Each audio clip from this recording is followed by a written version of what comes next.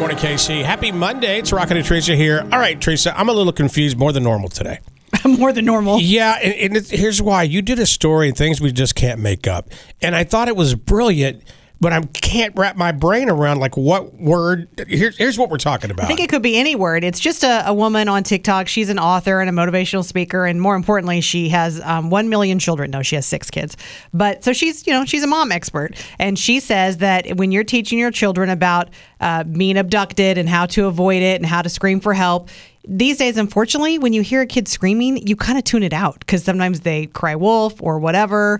And she said you should teach your kids instead to yell out curse words, because if you're on a playground and you hear some little kid yelling horrible swear words, you're going to notice and you're going to turn to look and see what's happening. It makes sense. It does, but it's like... Why are you confused? I guess because if you turn on TikTok or some of the social media, some of the stories that make me laugh are little kids that are cursing and parents are laughing along with them. Well, I know that as a good dad, you taught your daughter all of the important curse words, right? No, not...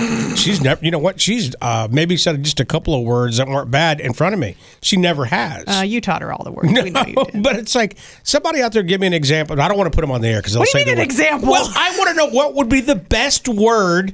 Like, if you're thinking out there, your parent, you have a little kid. We all know the best one is the F word. Come on.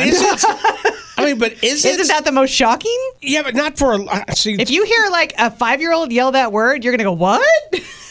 Maybe. First, you're going to judge. You're already going to be in judgy mode, like, oh my gosh, whose horrible child is that? And then you're going to go, oh, there's something wrong. Okay, see, you do know me very well. Because I'd be like, but I'm just curious. I don't understand that word. What would it be? You don't understand that word? Do I need to look up a definition? That's not what I'm talking Rocket, about. Sometimes this is what it means.